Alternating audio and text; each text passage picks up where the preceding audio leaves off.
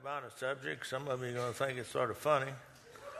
But, in the world that we live in, they talk about generations.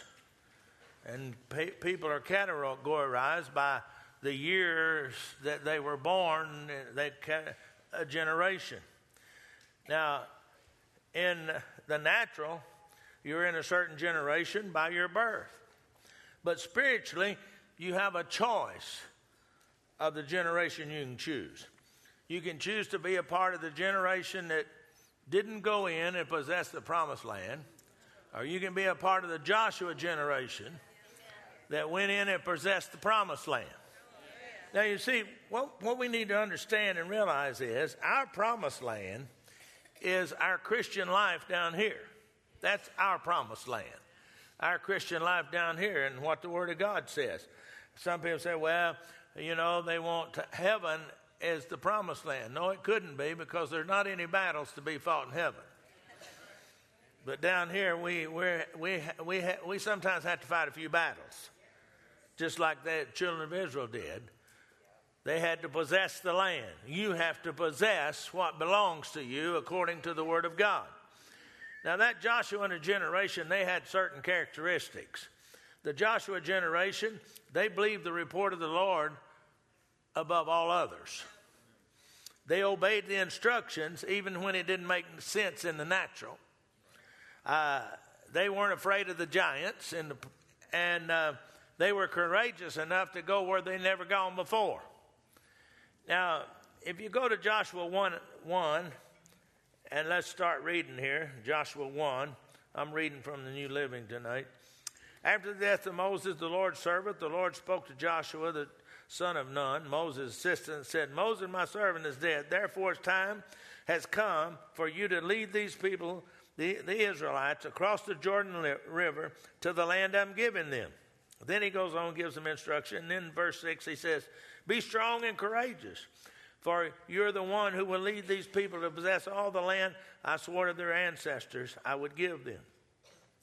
Be strong and very courageous. Be careful to obey all the instructions Moses gave you. Do not deviate from them. Turn neither to the right or the left. Then you'll be successful in everything you do.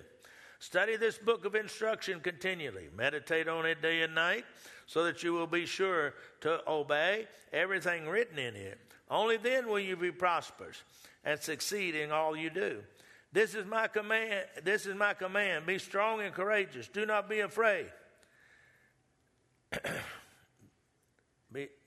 I lost my place there. Do not be afraid or discouraged, for the Lord your God is with you wherever you go. Now, I'm just learning how to, my son, he preaches from his iPad all the time. I told him, I still got notes here. I said, if your battery runs out, you're in trouble. And right then, I was trying to scroll it, and it sort of jumped where it didn't need to be, and I had to get it back where I was. But,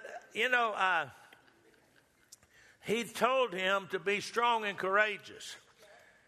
The reason that he was emphasizing be strong and courageous, because when you begin to possess the Word of God, what God says belongs to you as you walk out your Christian life, it takes some courage, because everybody's telling you it can't be and it can't happen, and you're going against the grain. It takes courage to resist fear. It takes courage to be a part of the Joshua generation. Now, you can be a part of the old generation if you want to, that sits down and tells you all the reasons why it can't be done. Or you can be a part of the Joshua generation that said, I don't understand it. It doesn't look like it's possible in the natural, but if God said it, here we go. That's the Joshua generation. You see, and then in verse 10 of this first chapter, Joshua commanded the officers of Israel to go through the camp, tell the people to get their provisions ready. In 3 days you'll cross the Jordan River and take possession of the land that your God is giving you. Now, I want you to notice what the people said back to Joshua in verse 18. Anyone who rebels against your orders and does not obey your orders and everything you commanded will be put to death. So be strong and courageous. Now, this is the younger people that had to spend 40 years in the wilderness because their mothers and fathers and grandmothers wouldn't follow God into the promised land. They're tired of the wilderness. And they said, hey, and you see, we think of wilderness as trees and all of that. No, you go to the Holy Land, wilderness is desert. I mean, complete desert. That's what they call wilderness. These young people, you remember that everybody from 20 years old and down all passed away. And this is the 19-year-olds and down that have now grown up. And they said, Joshua, anybody that rebels against you and don't obey the words, everything you command will be put to death. They were tired of the wilderness. Come on now. We need to get to the point, just like those people, that we get tired of what the devil is trying to do to us and rise up like that Joshua generation did. They got themselves ready to go across and to possess the promised land.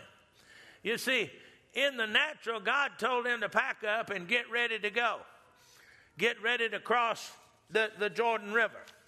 Now, I want you to notice that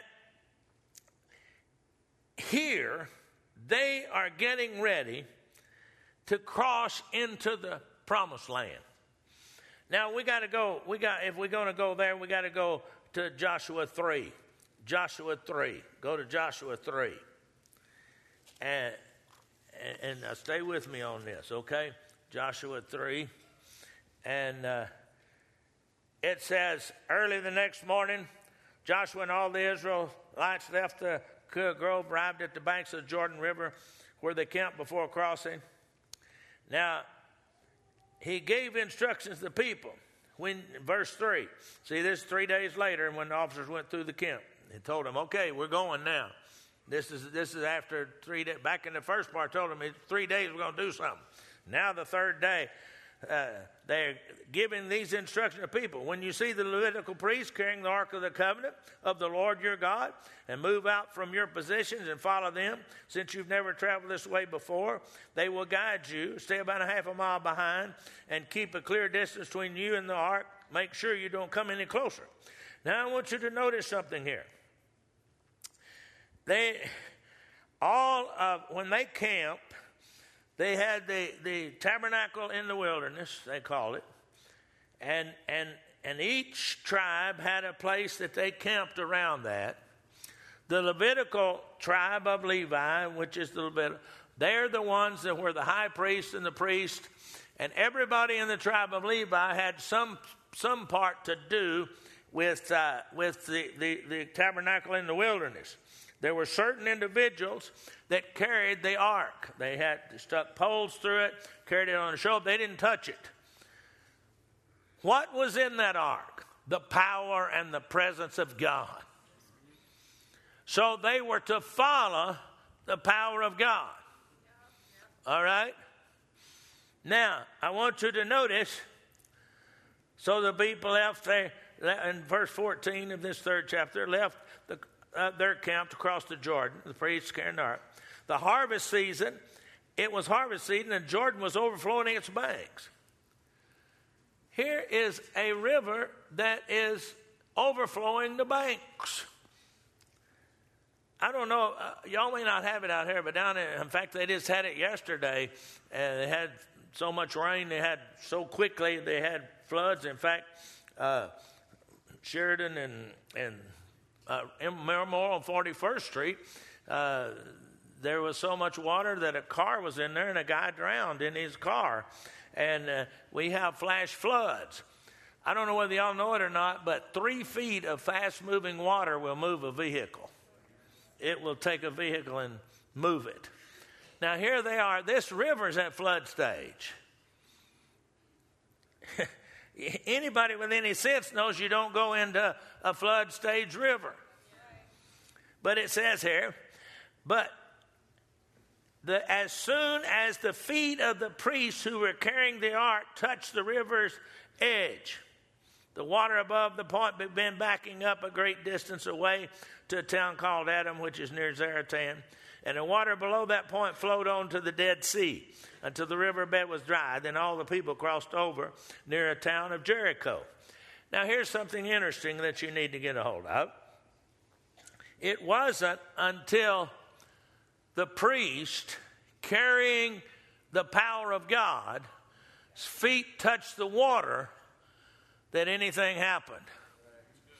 Also, I want you to notice, most people think about, well, the water popped up on both sides. No, it just popped up on one side because the river Jordan starts way up in North Israel and flows down all the way to the Dead Sea. And if you read there, it said it stacked up to a place called Adam, and the rest of it flowed away. If you stack up the incoming source, this will flow on down. I was just over there a few years, 4 years ago this June, I think, and we took some of our RMI ministers and some people from our church, and we were at the Jordan River, and our guide, Rami, he is a Messianic Jew. Not only were we getting the historical side of it, but he also is a born-again, Spirit-filled Christian, and we were getting the other side. And he said, nobody knows for sure, but they think this spot, we were at the Jordan River, some of the people wanted to be baptized, so I got in there and baptized them, and it was muddy as everything, but I sure was glad because it was really hot out there. I mean, really hot. And that water was good and cold. It felt really good. I wanted to stay there for a little bit. But he said, they're not for sure, but all the records that they can come up with, this is close to or the spot where actually they crossed the River Jordan. He said also, many think this is the same spot that John baptized Jesus in the Jordan River. And then he began to explain to us, and this may help some of y'all, that the Hebrew world is circular. We're linear. And he said, it's sort of interesting fact that the water stacked up back to Adam, the first Adam.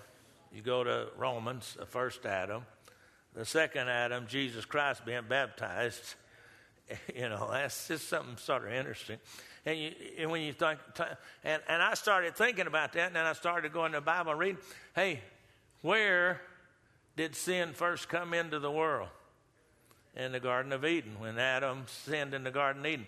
Where was the cup drank, and where did Jesus drink the cup and took sin upon himself? He didn't become sin. He took sin upon himself. Where was it? Garden of Garden of Gethsemane. Circular. If you start reading the Bible, you'll start seeing a lot of that in there. That's just something I throwed in there. That doesn't cost you anything tonight. I don't think it's costing you anything anyway, but anyway.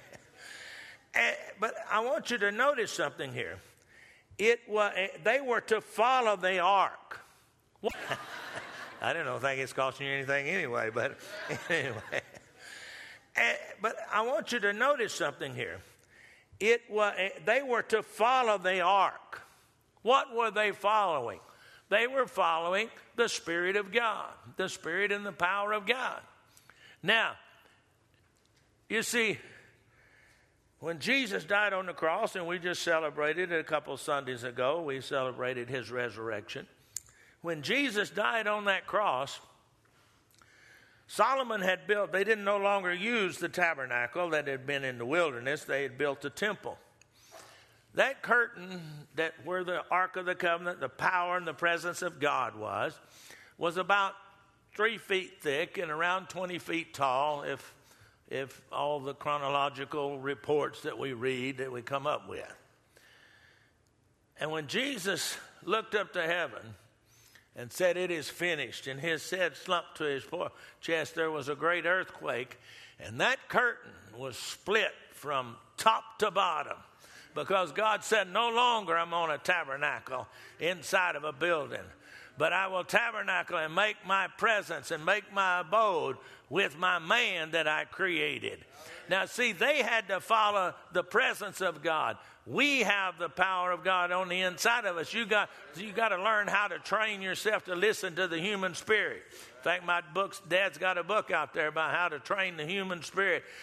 You see, we are a spirit being. We have a body. We're a spirit, soul, and body. That's what Paul says. We have a body. We live in a body. Our spirit does. Our mind, spirit, soul. That's your mind. Your mind is your soulless part of you, and your spirit's on the inside. That's why if you know how to follow the Spirit, talks about in the morning sometimes, but she always talks about me. But many times, your spirit, God's trying to get you to go somewhere. I don't know, my wife, I don't know what she talks about in the morning sometimes, but she always talks about me. But many times, did she talk about me this morning? She usually tells us stuff. But I know, one day she was leaving the office, and right down from our office is I call it 145th Street. They changed it. That's what it is, but it's also got another name. Aspen. And 71st Street, there's a signal light there. And she had left the office, which we're it's about a half a mile to that signal light from our office. And she could see the light was green.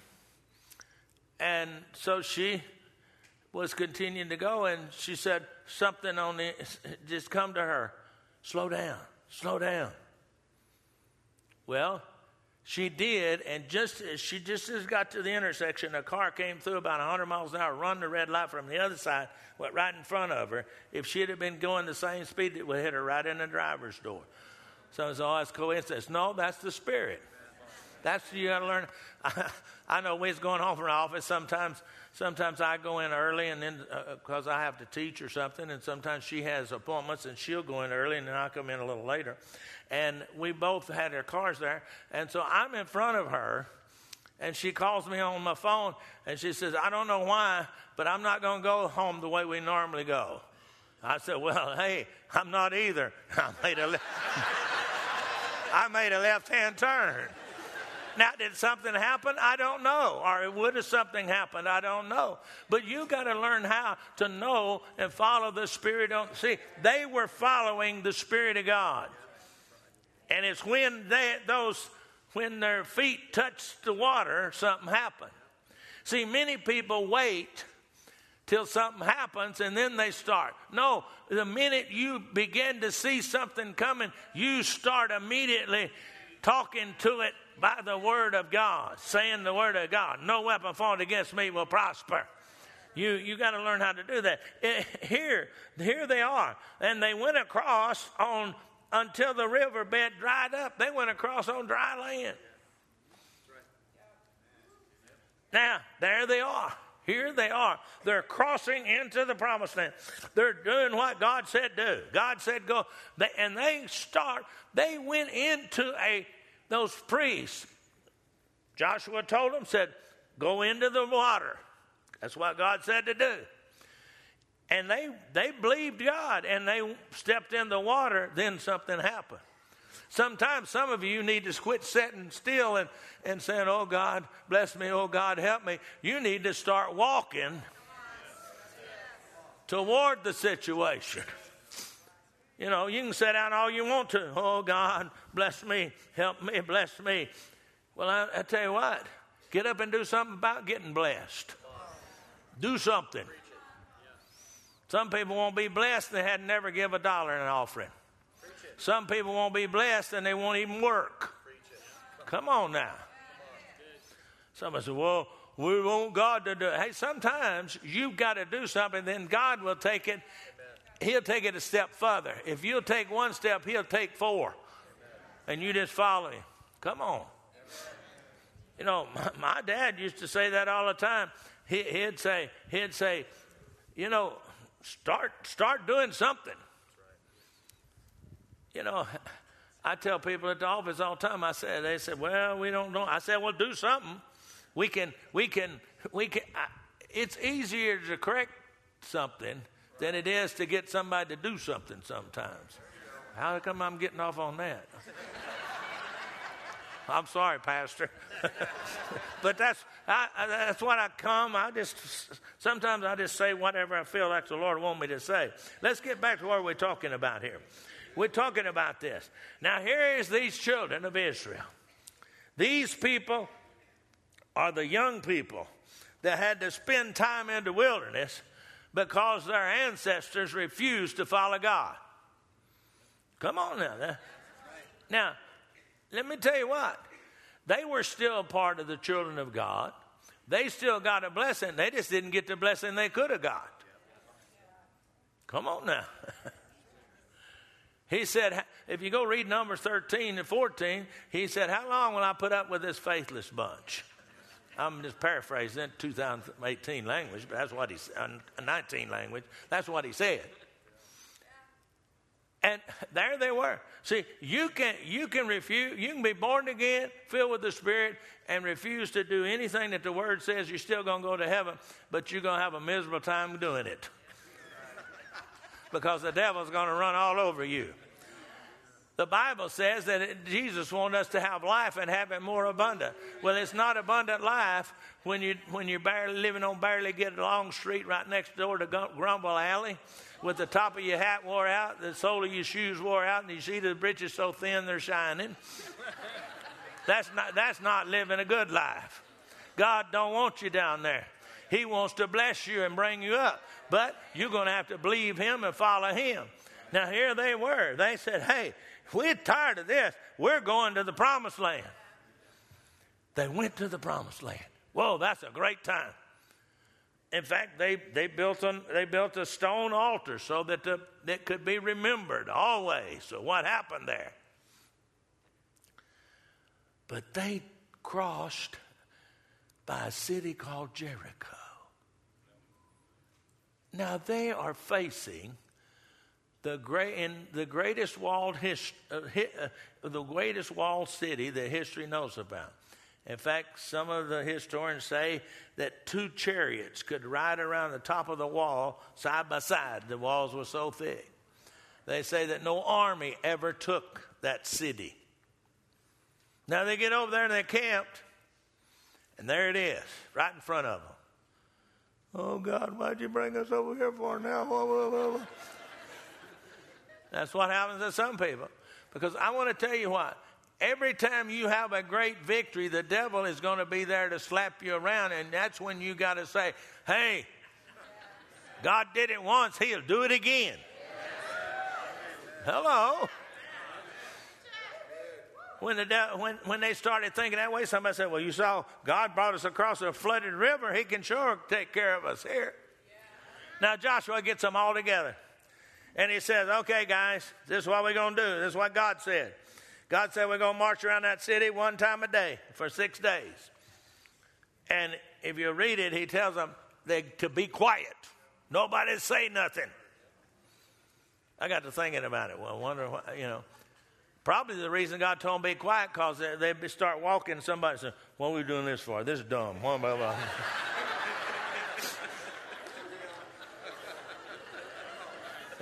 Come on now. They were people just like us. But he said on that 7th day, we're going to march around 7 times. On that 7th time, we're going to throw dirt in the air. We're going to blow horns. We're going to scream. We're going to yell. We're going to holler. And the walls are going to come down. And I'm sure some of those guys thought, boy, this is not very much of a battle plan. I spent 3 years in Uncle Sam's Army, and I was trained, and I went into the Army Security Agency and did a lot of top secret crypto clearance, and I did a lot of that stuff. But in our training, I'm sure some of those guys thought, this is about the craziest thing I've heard of. You ever notice sometimes when God says something to us, in the natural, it doesn't make sense? It didn't make sense to go into that river, but when they did it, God came through. It didn't make sense to march around that city. I'm sure the people looked over the wall and said, man, them people crazy. What do they think they're doing anyway? They didn't know that 6 days from then, they're not going to be in existence anymore. But there they are. Now and it says that the walls came down. And I've been doing some research about this, and there's been some research lately that says the walls either had to implode because they couldn't fall this way because they'd have fell down on the people.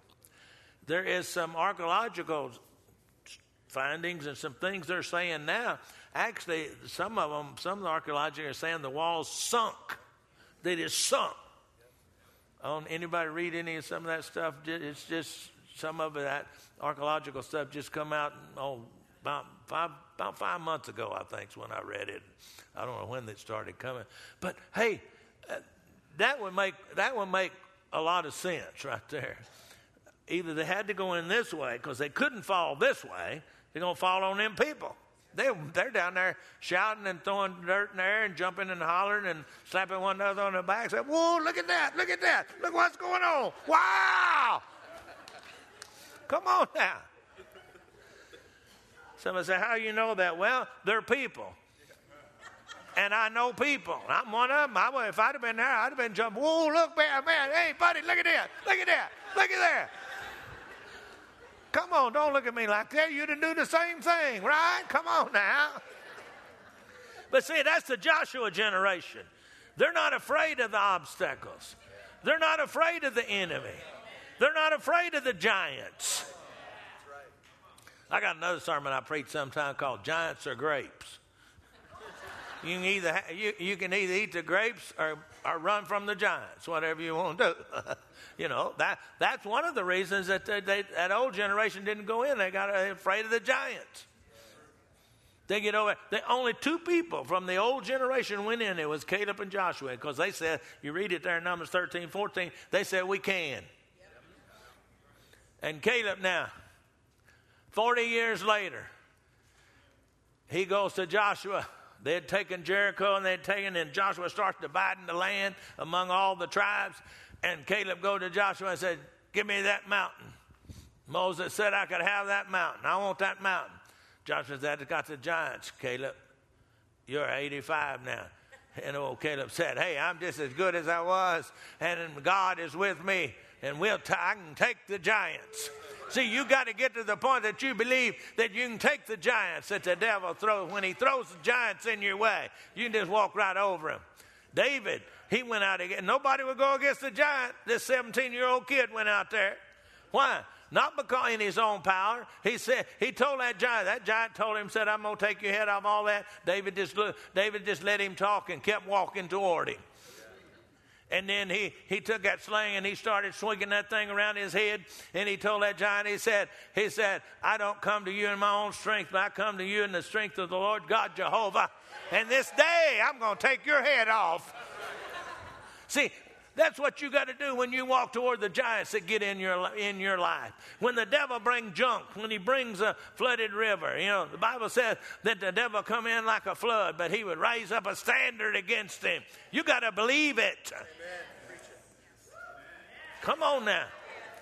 Joshua generation people are not afraid of what the devil going to do. I mean, you know, my dad was preaching about 1957 out in California. And they had such a flu epidemic that they were closing the schools, and some of the offices had shut down. One factory had shut down because it was so bad. And they'd been having, you know, he always had a morning service, and they'd been having, you know, maybe 200, 300 people. That morning there was 10 people in there, and 5 of them were preachers.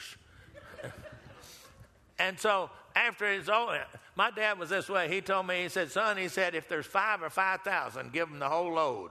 Preach to them. So I do that. It don't matter. A crowd don't bother me none at all. I mean, and so they were standing around the piano afterwards. And one of the guys said, well, I'm really feeling bad. I'm going to go home and get ready for the flu. Aren't you going to shut this meeting down, Brother Hagin? No, I ain't going to shut the meeting down. I'm not going to get the flu. Oh, that one of the preachers, he said, oh, I wouldn't say that if I was you. The devil might hear you. And Dad said, that's the very dude I want to hear. See, you got to let the devil know that you're not afraid of him. Because the Word of God says that no weapon formed against you will prosper. The Joshua generation is not afraid to stand up for what God said and take the Word of God and go conquer their world. Come on now. The Joshua, say, hey, we got to realize, God, if he did it once, he'll do it again. And he'll do it again. And he'll do it again. See, God, he took them through the river Jordan.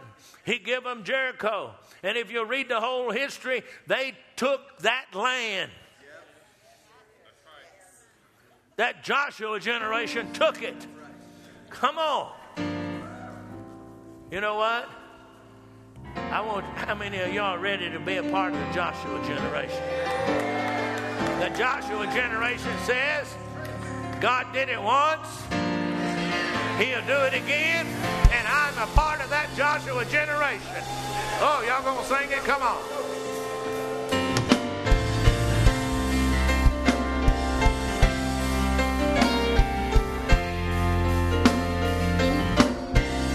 You may be down and feel like God has somehow forgotten.